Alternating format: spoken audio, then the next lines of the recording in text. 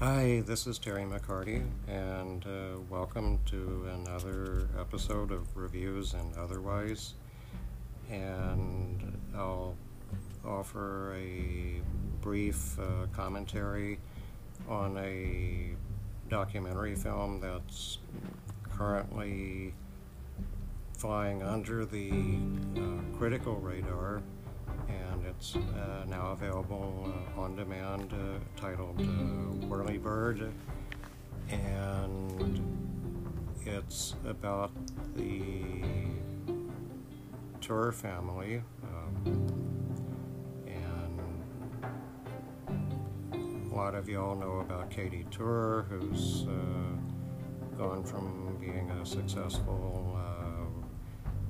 reporter covering the Donald Trump campaign in 2016 to in the West Coast, late morning anchor for MSNBC. And Whirlybird is about her parents, Bob Tour, who has since transitioned to Zoey Tour, and her birth mother, Marika Gerrard. And it tells the story of how Bob Tour went from news stringer, rushing to report crime stories on the ground, to buying a helicopter, and with Marika pioneering the type of news that local stations in Los Angeles and very likely other markets across the country do today.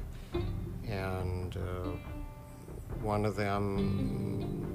in terms of dubious innovations, is that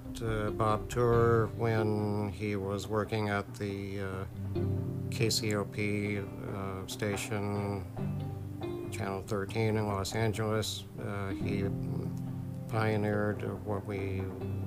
now know as the freeway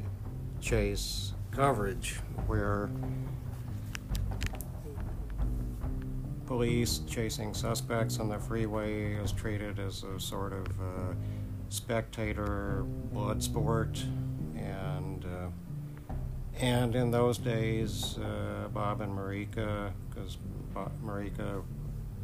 did a lot of the camera work, and as the story goes, believe it or not, Lawrence Welk's grandson, Larry Welk, or Lawrence Welk III, was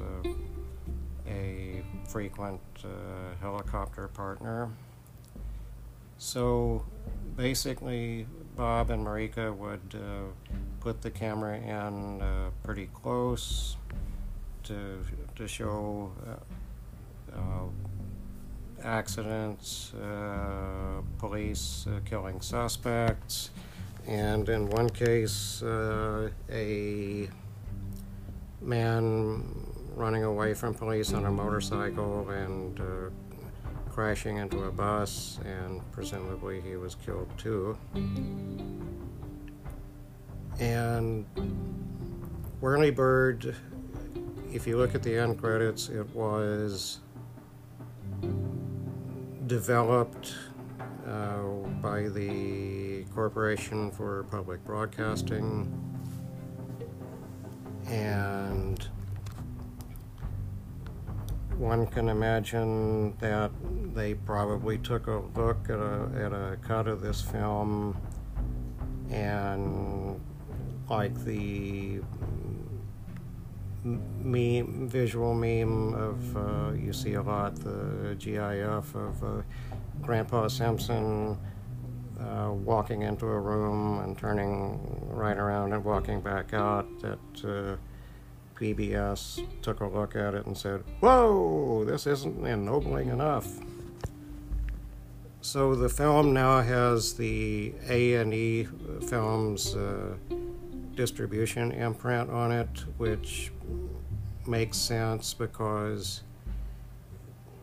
the first half, which deals a lot with the helicopter cover or on the ground and helicopter coverage, which ranges from like early 80s Bob Tour mouthing off to a police officer and getting punched in the face, to drug raids, to eventually the Reginald Denny beating, where you get to hear Bob say sort of racist things on camera while covering it for KCOP. And the Reginald Denny beating, of course, was one of the triggers for the riot or rebellion that happened after the LAPD cops who had beaten Rodney King were found not guilty in Simi Valley. And then on to what was the peak of Bob and Marika coverage, which was the O.J. Simpson freeway chase, and then following him back to Brentwood, where he surrendered subsequently. So basically, because it's has the A&E imprint, you're kind of jacked up for the first half to watch all these clips in a uncritical manner, and here and there are studies of the family at home, because Bob Tour couldn't help but videotape everything. So you see like young Katie, her brother Jamie, and things like that, where it's, anyway, you watch the film and Bob Tours kind of comes off as a pretty repellent human being, and even when you see Zoey doing like present day things, she makes a play at repentance, and because this is a documentary with a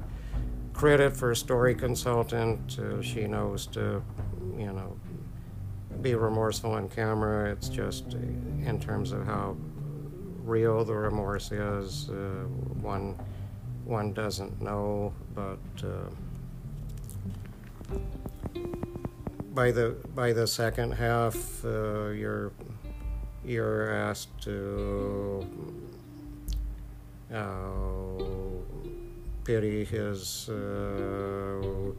workaholism, and much later on,